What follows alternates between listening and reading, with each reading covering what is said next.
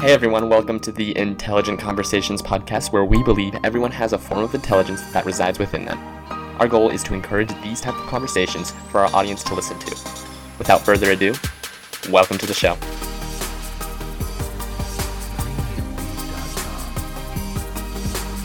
Hey everyone, this is your host Josh Baker with the Intelligent Conversations podcast. Today I have the privilege to speak with Doug Noll. He is a best-selling author of 4 books and is the co-founder of Prison of Peace, which trains prisoners how to be peacemakers. He was born nearly deaf, blind, and crippled with 2 clubbed feet and left-handed. Despite all of that, he has still accomplished great things, so I look forward to hearing what he has to say. So thanks for coming on, Doug. I look forward to having you on. But do you think you could start by introducing yourself to the audience and telling us about your experience with being nearly blind, deaf, and crippled at birth? Josh, it's great to be here. I was born in 1950, 71 years old today. Actually, my birthday was last week, as it turns out. And in those days, the kinds of things that we would never tolerate today were not only tolerated, it was just normal practice. So today I would have been characterized as pretty severely disabled, and would have gotten a lot of help. In those days, there was no help for anything. And my parents were following a guy by the name of Dr. Benjamin Spock, who believed in strict disciplinary raising of children, a very authoritarian. And so it was a hard life. I grew up in affluence and privilege, but emotionally it was like a vast desert. And I just overcame stuff just by pure stubbornness. And I'm a pretty smart guy. My vision problem was that I was severely nearsighted at 2400, but that wasn't determined until I was in the 4th grade. I was 9 years old. And some nurse finally had the bright idea to test my vision. So they got me these big, thick Coke lens glasses and black rims, and I was just a classic nerdy looking guy. Not much of an athlete because I was 3 or 4 years behind developmentally in terms of my physical skills. So I was pretty much a buzzkill for the girls for my whole upbringing, and it was just not a fun time. But I was smart enough and did well to go to Dartmouth College, came back to California after my undergraduate work and went to law school, did well in law school, worked for a year for a judge, and then became a civil trial lawyer, trying large civil, commercial, and business cases. And I did that for 22 years until I finally decided that that wasn't my calling. And in mid-career, I went back to school and earned my master's degree in peacemaking and conflict studies, left the practice of law in 2000 to become a mediator and a full-time peacemaker. And ever since that decision, it was the best decision I ever made in my life. And I've never been happier and more fulfilled in terms of the work that I do. That's awesome. That's great to hear. I love hearing stories like that, especially where they come where everything is against all odds and then you go and do great things. I love hearing things like that. But I'm kind of interested to hear your thoughts on this. And I mean, you said that you were a lawyer at one point for 22 years and then you transitioned to a peacemaker. How do you make that transition from lawyer to peacemaker? Well, I should clarify, I'm still a lawyer, but I just don't practice law. The way it happened was that I took up the martial arts in the mid-1980s, and which I was horrible at for a long time. But ultimately, I got it and earned my second degree, finally rose to second degree black belt in this very vicious Northern Chinese Kung Fu style. And after that, my teacher, well, it's a long story, but he basically kicked me out. He saying, you're an asshole, you're a lawyer, you're going to hurt somebody, go learn Tai Chi. So I started studying Tai Chi, and in Tai Chi, there are 2 paradoxes. The first is the softer you are, the stronger you are. And the second paradox is the more vulnerable you are, the more powerful you are. Soft to be strong, vulnerable to be powerful. Well, that didn't really compute with me. But I kept practicing, and eventually it soaked into me, so that one day, some years later, I was in a courtroom cross-examining somebody, and the thought came to me, what the heck am I doing in here? And after that trial, I had a river trip planned, a whitewater trip with a bunch of friends. And so I spent 10 days on a whitewater river thinking about how many people I'd served as a trial lawyer. And at the end of the trip, I decided that being a trial lawyer wasn't my thing. So when I came back home, I was driving down out of the mountains where I live in central California, and heard the one and only public service announcement for a new master's degree program in peacemaking and conflict studies being offered at Fresno Pacific University, the West Coast Mennonite University, which was in Fresno, not where I worked. And I enrolled, and it completely changed my life. And that's how I became a peacemaker. I love it. So I think for the audience that's listening right now, for those of you that are listening, I mean, just hearing it first glance, I had to actually look this up before I got you onto this show. But what exactly does a peacemaker do? And what, I mean, I feel like it is in the name, but what do they do like career-wise? So there are many, many conflicts out in the world. And you can roughly divide the conflicts into two kinds of conflicts or disputes. One are conflicts that end up in lawsuits, and then there are conflicts and disputes that are non-litigated. They're not lawsuits. And as a mediator, I am engaged by lawyers to help settle lawsuits, help them through a process known as distributive negotiation. So I basically facilitate the negotiation of a lawsuit between lawyers and their clients to help them get rid of the case in a way that makes sense to everybody, although typically nobody's really thrilled in most cases. But they're happy to have the lawsuit over with. And so that's a portion of my work. Another portion of my work is being called into conflicts where the law can't help people, and if it could help people, it would destroy wealth. For example, a family business conflict, or maybe a conflict over an estate or a trust, or maybe a conflict with an organizational conflict, such as a conflict within a board of directors, or a corporate governance conflict. And in these cases, I'm called in to be a peacemaker, where we're going to try to solve the problems, but at the same time, try to restore relationships. And that kind of work is similar to mediation, but requires a different set of skills and a different mindset than when you're mediating the litigated dispute. I also do a lot of teaching and coaching and writing, and I teach people all over the world how to de-escalate anger, which is a skill I discovered in 2005, and since 2005 I've been teaching it all over the world, training people how to calm angry people in 90 seconds or less, which is the title of my fourth book that you mentioned.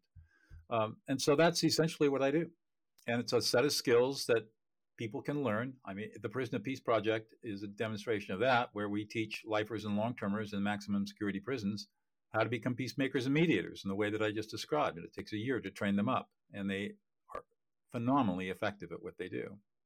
I actually, listening to you talk about this, I was like, this is really cool. Like, just to say the least, this is something where you pretty much come in and you de-escalate a situation that most of the time ends up really, really bad for one party. Like, someone ends up losing most of the time, but you usually will, from what I'm gathering, you come in and you'll say, all right, this is what we have here. How can we have both people win? How can we have both parties win? And I think we do need more people like that in this world. And I'm glad there's people out there willing to do that. But you mentioned de-escalation and how you like de-escalate anger in 90 seconds. I'm kind of interested. What's the strategy there? We are taught as children to listen to words and to ignore emotions. Remember when you were 2 years old and you fell and scraped your knee? What were you told? Don't cry. That's exactly right. You said, don't cry. Suck it up, buttercup. Be a big boy. Big boys don't cry. Don't be a girly girl. And the girls are told the same thing. We are told from the time we are very young that emotions are bad, they're evil, they're weak, they're irrational. And as a result of that, we are never taught how to be emotionally competent. In fact, 96% of all families are emotionally incompetent, and the children produced in those families are emotionally incompetent too. I was certainly emotionally incompetent for many, many years. What I've discovered let me back up. In my master's degree studies, I started studying neuroscience because I had the insight that everything starts in the human brain. So I ought to understand what's going on. And back then, in the late 90s, nobody had ever heard of neuroscience. It had been around for a long time, but the scanning imagery, scanning technology, brain scanning technology was just coming online. And I had the good fortune to be tutored by a neuroscientist at Caltech, and became a lay student and began to understand the nature of emotions and how they what they are and how they work. So that I came to the insight that we are 98% emotional and only 2% rational. This whole idea that we are rational beings is a myth. It's actually a lie that's been perpetrated on us for over 4,000 years. And with that insight, I just was really thinking hard about emotions until one day in 2005, I was involved in a very difficult, contentious mediation with a divorced couple who couldn't sit in the same room with each other without screaming obscenities at each other. And I didn't know what to do.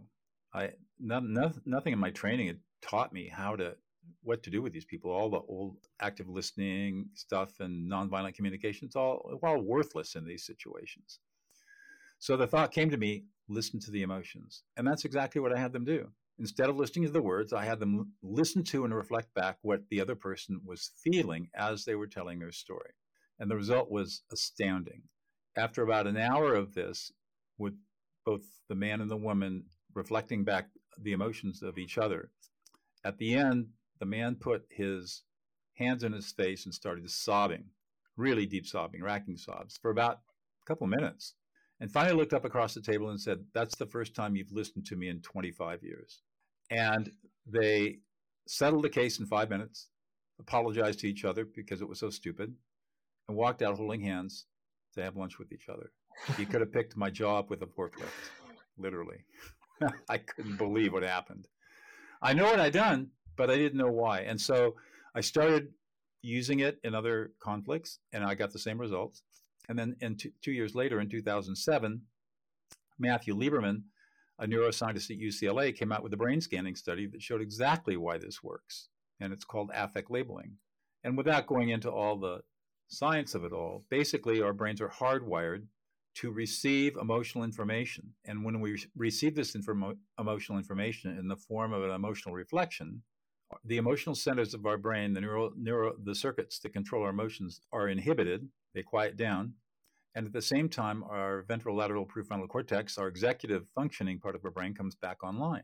And we literally calm down in 30 to 45 seconds.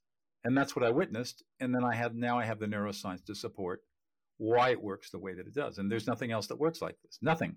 Believe me, if something else worked better, I'd be using it. But there's nothing out there other than this. And so I learned that you can calm any angry person in 90 seconds or less. And the secret to peacemaking is to calm people down, or as I tell my students, de-escalate, then problem solve. De-escalate, then problem solve. Most people want to go to problem solving first, which is always a mistake.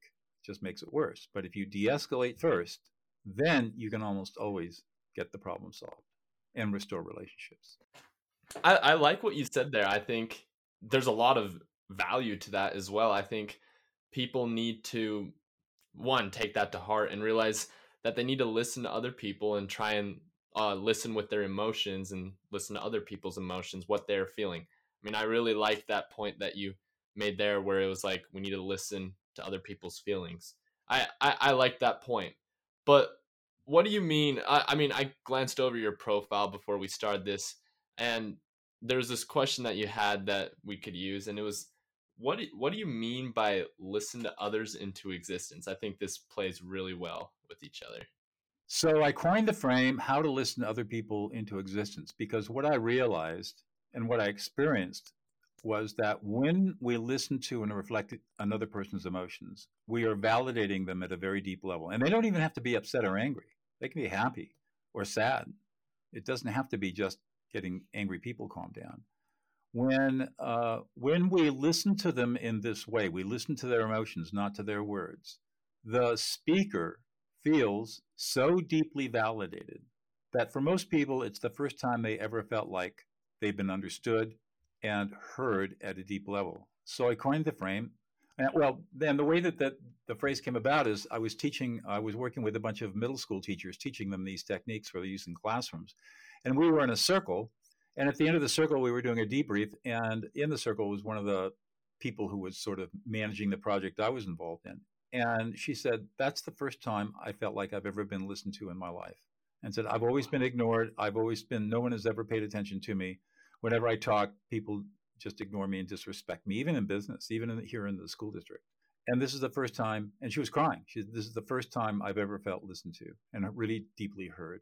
And that's when I realized that her experiences not is common with people. And there's a whole bunch of reasons why that is, but that's how I coined the term listening other people into existence, because what I had literally done in that circle was listen her into existence so that she, for the first time, felt deeply validated. I like that you say that, because it's funny, because I mean, here on the Intelligent Conversations, that's actually what I want to do. It's something that I want to portray everyone like, look, if you're just willing to sit down, listen to someone, and just let them like speak, let them speak their mind, say what's on their mind. You don't have to necessarily agree with them or like totally like be all for them, but just listen to them and see where they're coming from.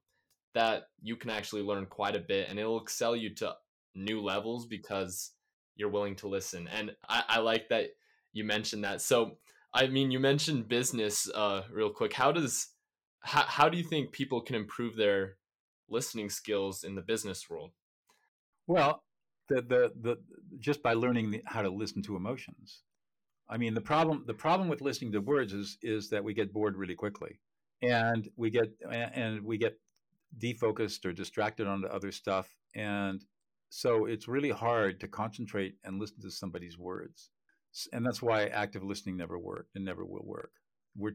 And most of the time we're too focused on what we're going to say next to even hear what another person's going to say. But when you start listening to emotions, you're using a different part of your brain, and it becomes much easier to stay focused and concentrate on the emotional experience the speaker is having in the moment than it is to pay attention to their words. And it turns out that our brains are hardwired for doing this. And all we have to do is let our brains do what they're naturally designed to do. And it's effortless and easy and quite accurate. And then it's just a simple matter of reflecting back with a you statement what they're experiencing. So I would say something like, Josh, oh man, you are really angry. You're really pissed off. You're frustrated. You're anxious. You feel like you've been completely disrespected and ignored. It's making you sad.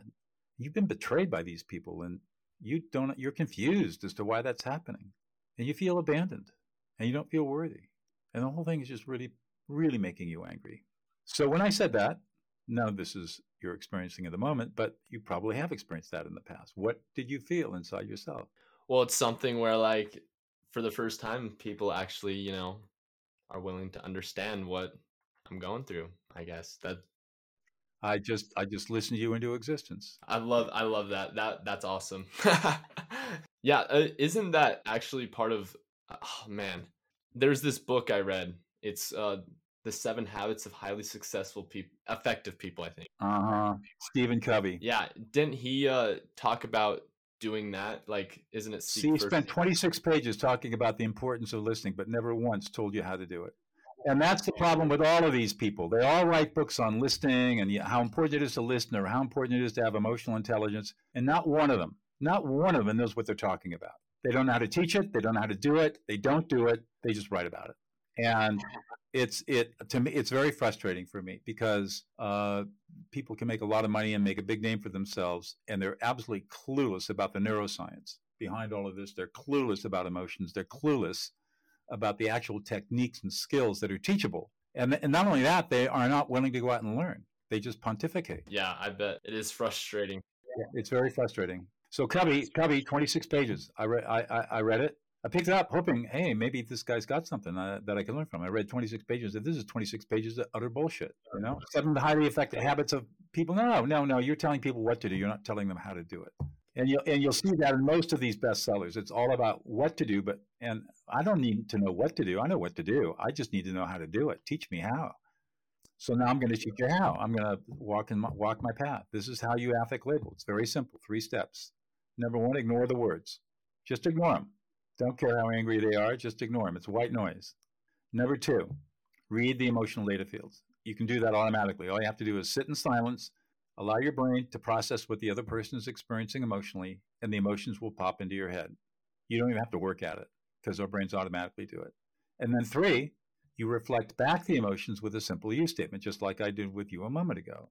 Josh, you are angry. You are frustrated. You're upset.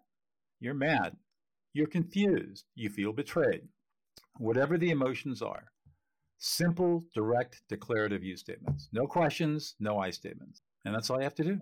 Yeah, that's a really it's pretty simple actually. I feel like A lot of people actually they talk with I statements, right? Like, I love that you're using I statements, but you statements, I think it puts, for me especially, it's where I put focus matters. Like, you can tell where a focus, like where someone is focusing just based off how they talk.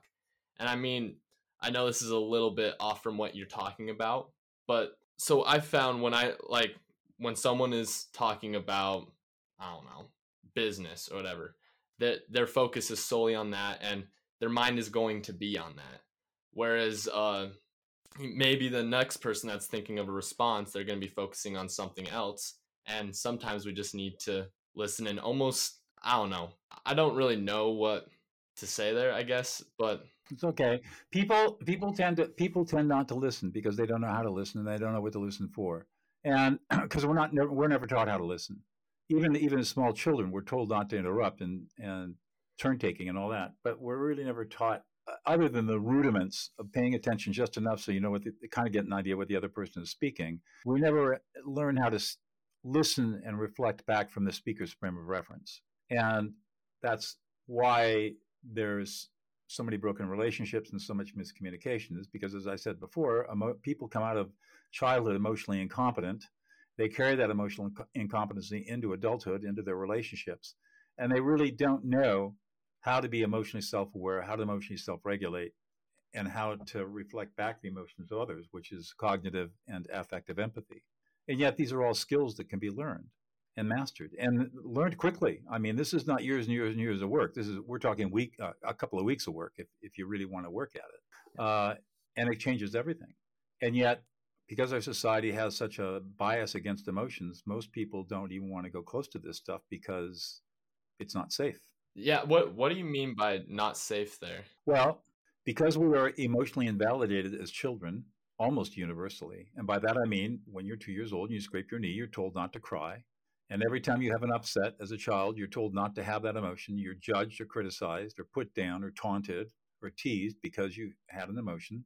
Or an adult tells you to grow up and don't have an emotion. This happens over and over and over again. That's all called emotional invalidation. And it's the most insidious, pervasive form of emotional abuse that exists. And it's universal. The problem is that we never experience emotional safety, deep emotional safety. And so what do? We become emotionally defensive and emotionally unavailable. And we build a wall around us that nobody else can get into. And even in relationships, intimate relationships, we only let our partner in so far and no further than that, because we really are afraid to let somebody see the real me, because that's too scary. Because really, I'm an unworthy piece of shit, right? That's the way most people think, because that's what they were told. And so they're not emotionally safe. And as a consequence, they cannot, unless they are trained in how to be emotionally competent, they can't come out of that cave. It's really a problem for men, but it's a problem for women too. And so that's the challenge we have. However, when you learn how to affect label and listen to people's emotions, you create immediate emotional safety. And within that bubble of emotional safety, you can build trust, loyalty, motivation. You can build intimacy. If you're in business, you become a leader that everyone wants to follow.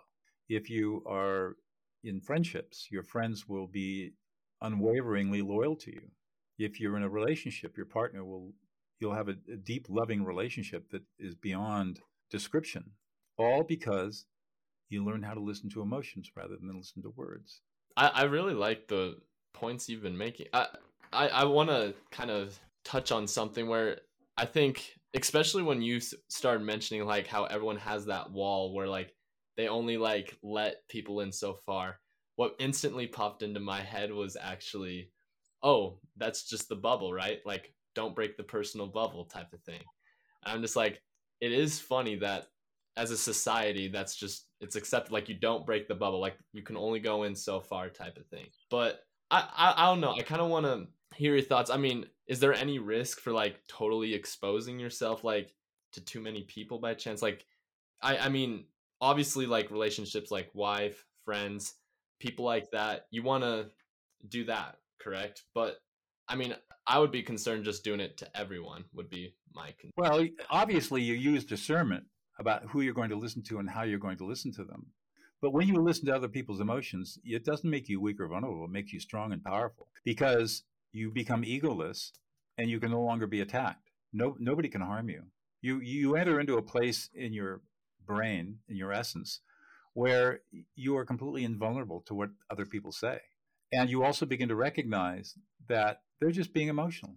And when you recognize their emotional state, it can no longer have an effect on you. It's really quite powerful. Okay, gotcha. So discernment would be a key part of Of course, absolutely. Yeah, okay, gotcha. That's funny that you mentioned that because it reminds me that's something I asked my grandfather. I'm like, what's the greatest piece of advice that you could give to a guy that's just graduating high school? What advice would you give him? He's like, learn discernment. And it's funny that you actually mentioned that because you have to be able to discern people and all that fun stuff. So I kind of want to change gears here. I know you're really big on leadership and you know how to pretty much produce emotionally competent leaders. How do you make pretty much what's the difference between a leader and manager? Managers manage things. Leaders lead people. Love it. People are not things. That's the simplest definition. And that's where the great problem is, because people who call themselves managers or managers think that they're managing people. People are not there to be. People can never be managed. They can only be led. You can manage schedules and production lines, and you can manage code, and you can manage graphic design. You can manage all kinds of things, but you cannot manage people. You have to lead them, and that's a completely different set of skills than management. And of course, leadership is not taught in graduate business schools. They teach management, how to manage things, but they don't teach you how to lead people. I like the thoughts there. I kind of want to know what skills are necessary that colleges and graduate degrees are not teaching in order to become business leaders. Well, a leader provides 3 fundamental services to a group: focus, direction, and safety.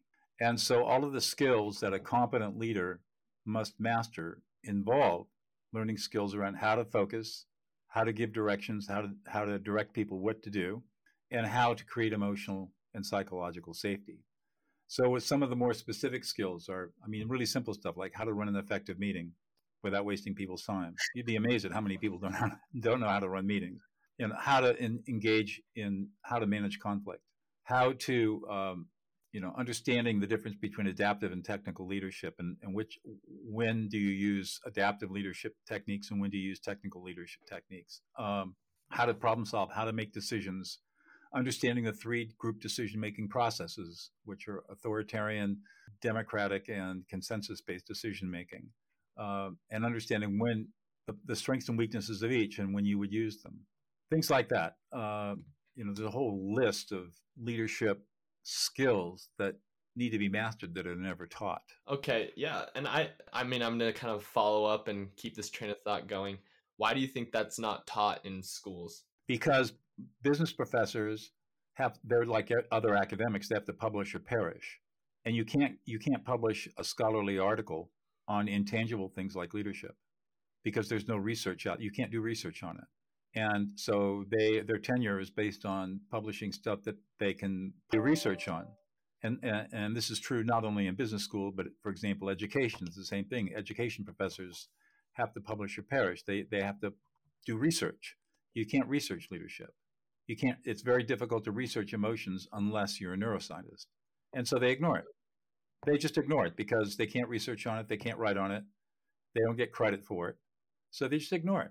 And it becomes much easier to talk about quantitative analysis than it is to talk about, reading emotional data fields. Gotcha. So you said that a neuroscientist is the only people that can really research emotions. Have you been doing things that been progressing that and getting that into the thing? And could you share some of those insights? I'm not sure I understand your question. Let me rephrase that. So are you doing, what are you doing right now? You're obviously an accomplished individual. What are you doing as you're a neuroscientist? Well, and okay, I see what you're saying. No, I'm not a neuroscientist. I'm a lay student of neuroscience, but I would never call myself a neuroscientist. I study the science because the science informs me in practices. So what I do is I take the science and the understanding that the science gives me and turn it into practical application, such as affect labeling, and figuring out, okay, what does this mean if if this is how we were processing information, then what is the implication in terms of how I engage people, for example, in a conflict, to either de-escalate or calm down or engage in problem solving. And so I take the science and try to find practical use for it. That's what I do. Okay, gotcha. So I guess this is what I was asking. Sorry, my words were a little confused there, but so you understand that field, you understand how it works. You're also a lawyer. What do you do in terms of when we were talking about education and business where they're doing research? Is there anything you're doing right now to actually get in there? Because I mean, you're an accomplished individual. I'm sure you have things to share. Yeah, this is all very, very new information. I mean, the Lieberman study came out in 2007. It's not even 14 years, hardly, maybe 14 years now. So it's brand new. One of the things I'm doing is getting on a lot of podcasts, just like your podcast, to try to explain to the largest number of people possible what this science is, what it means, and the implications of it. Things aren't going to change in the educational system until the people start to change. Educators will move with the population. The population doesn't move with the educators. So the more people that are skilled in using these tools at the ground level, the more likely it is that academics will start to recognize it and start thinking about it. But if Doug Noll came in and said, "Hey, you guys really need to think about what you're teaching in a different way," they won't accept that because I'm not one of them. Worse, I'm a lawyer. So my credibility within the academic circles, within some academic circles, is non-existent. In other academic circles, I'm renowned, internationally renowned. But in the circles that you're talking about, in business schools, for example, or in educational departments, university educational departments, I have no one's ever heard of me. I have no influence. They would never listen to me. Yeah, that's kind of a shame because I mean, it's the way it is in academia. You know, you develop an expertise in academia, you publish around it, and that's your career. And you really don't want to hear other ideas because they get in the way of what you're writing about. And that's the nature of.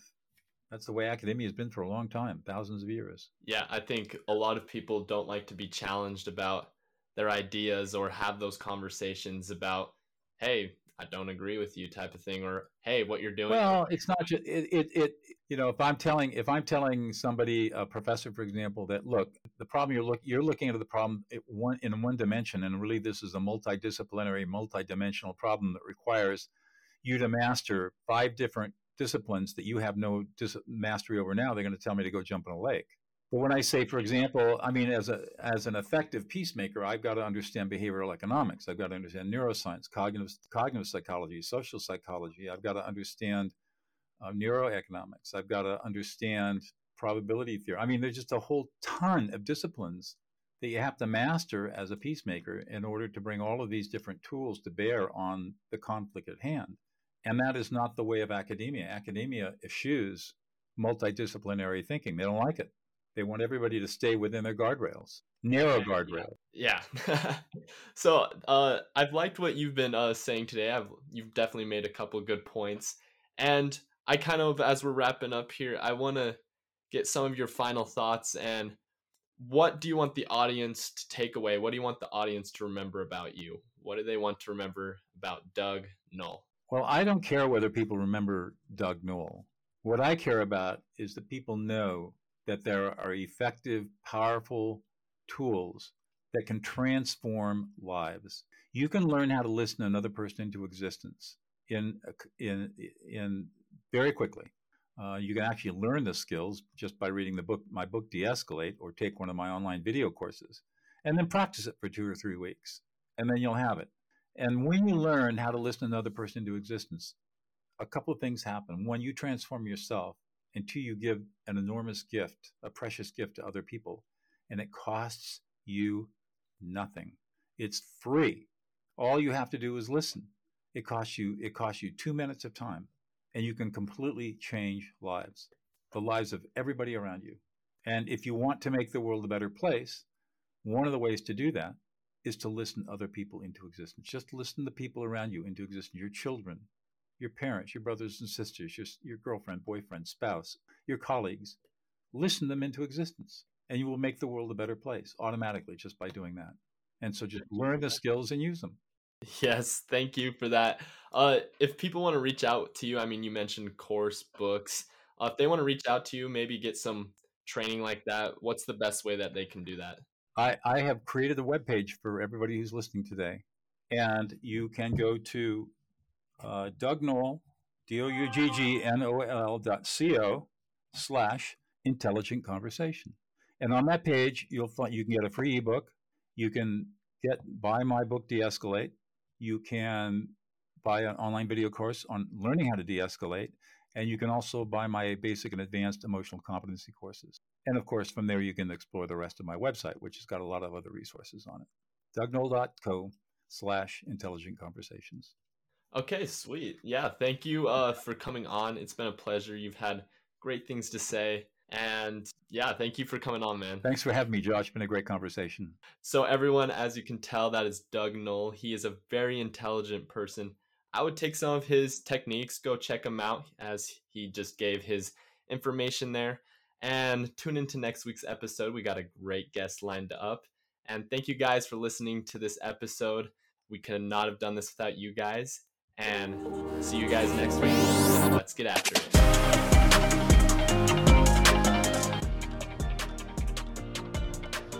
Hey everyone, if you liked this episode and would like to hear more, be sure to hit that subscribe or follow button. We release a new episode every Wednesday for you guys to listen to.